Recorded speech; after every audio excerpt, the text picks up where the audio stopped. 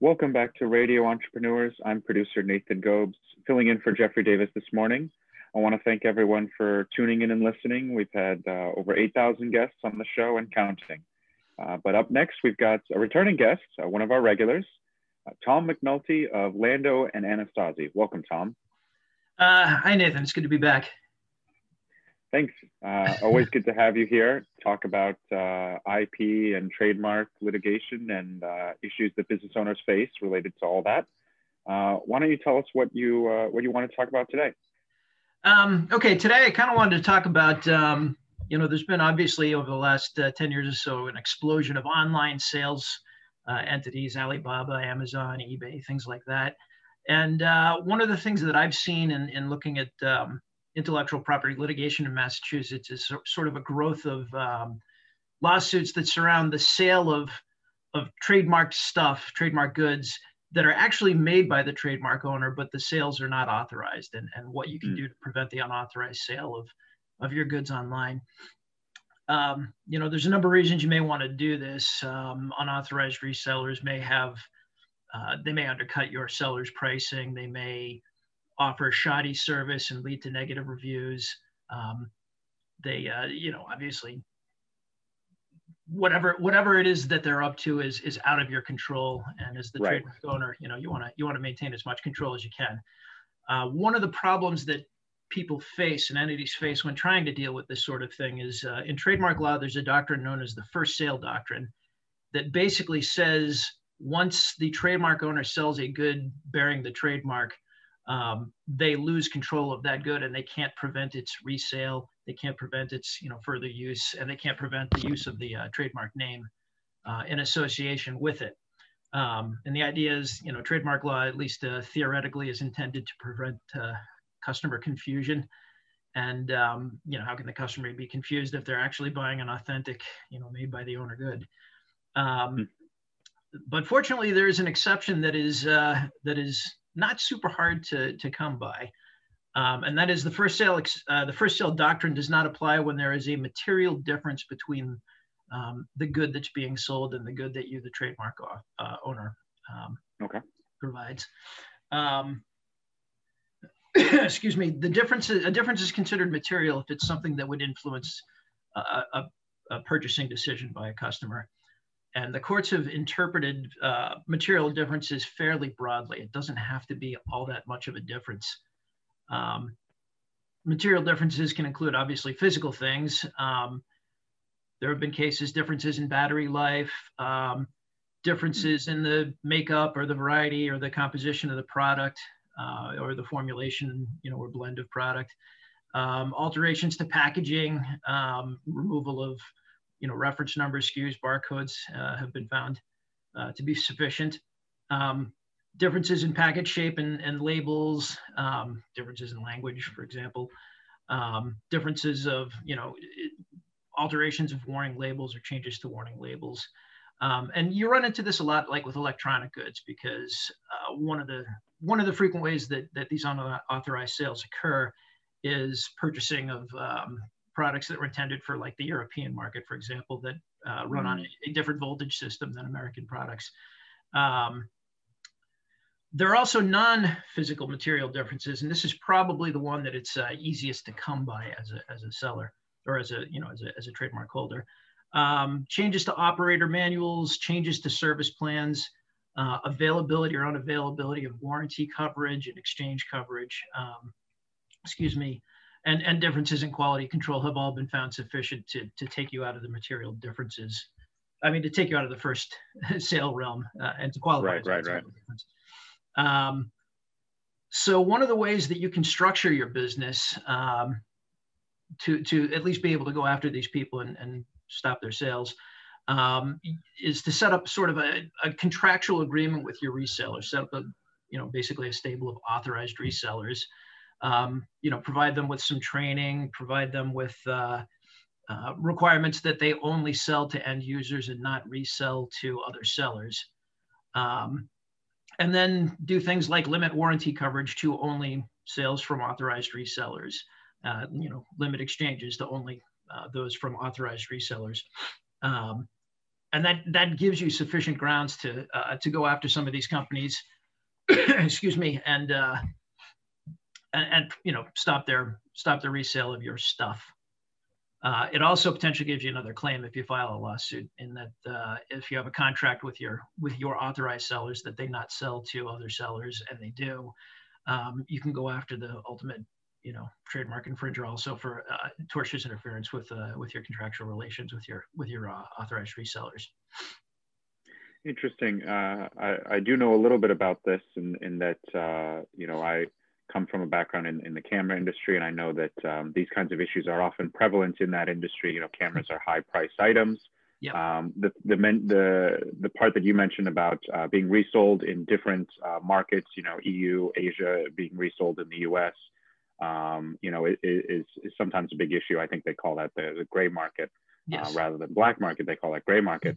How easy is it for a business owner to get results on filing these claims against these kinds of people? At least in my mind, you have to expect that, or I would expect that a lot of these resellers are, they're hiding somewhere online.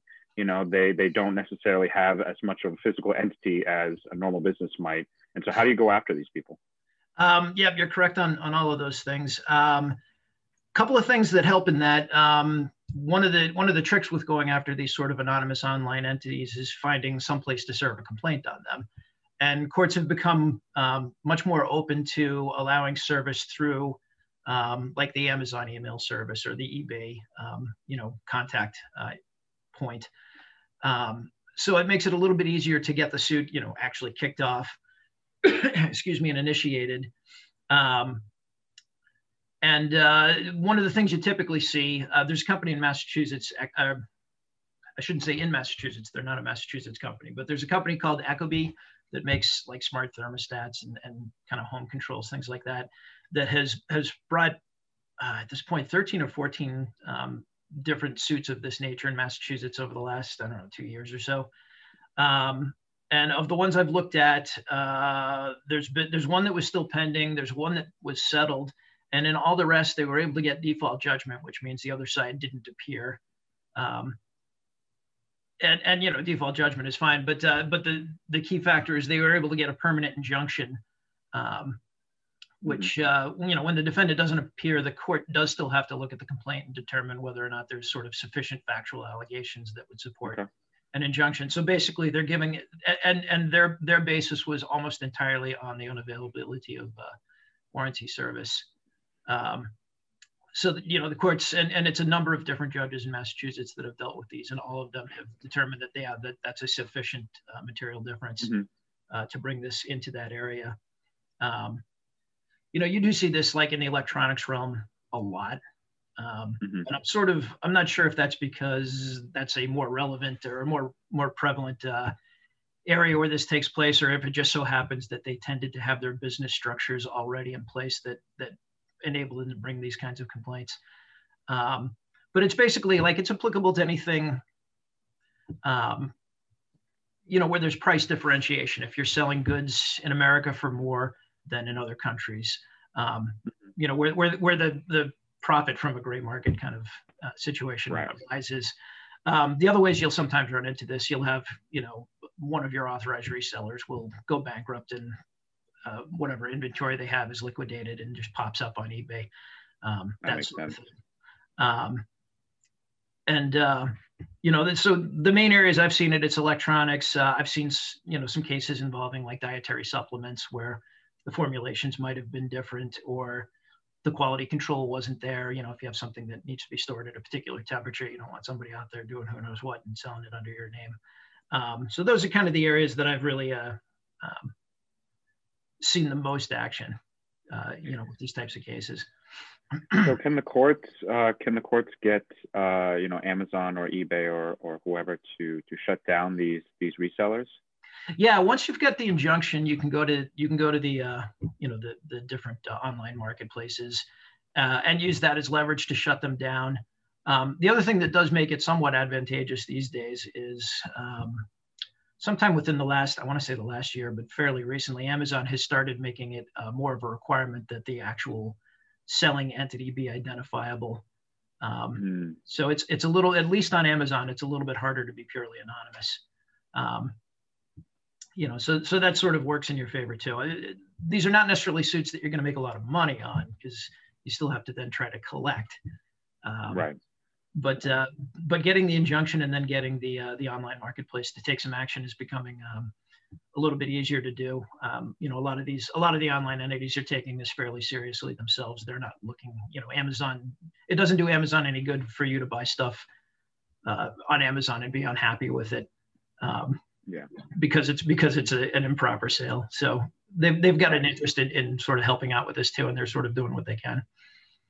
Yeah, and I can imagine, even though there may not be a lot of monetary gain to be had from these cases, there's, you know, prevention of monetary loss due to sales to, you know, on unauthorized resellers instead of, you know, the proper channels.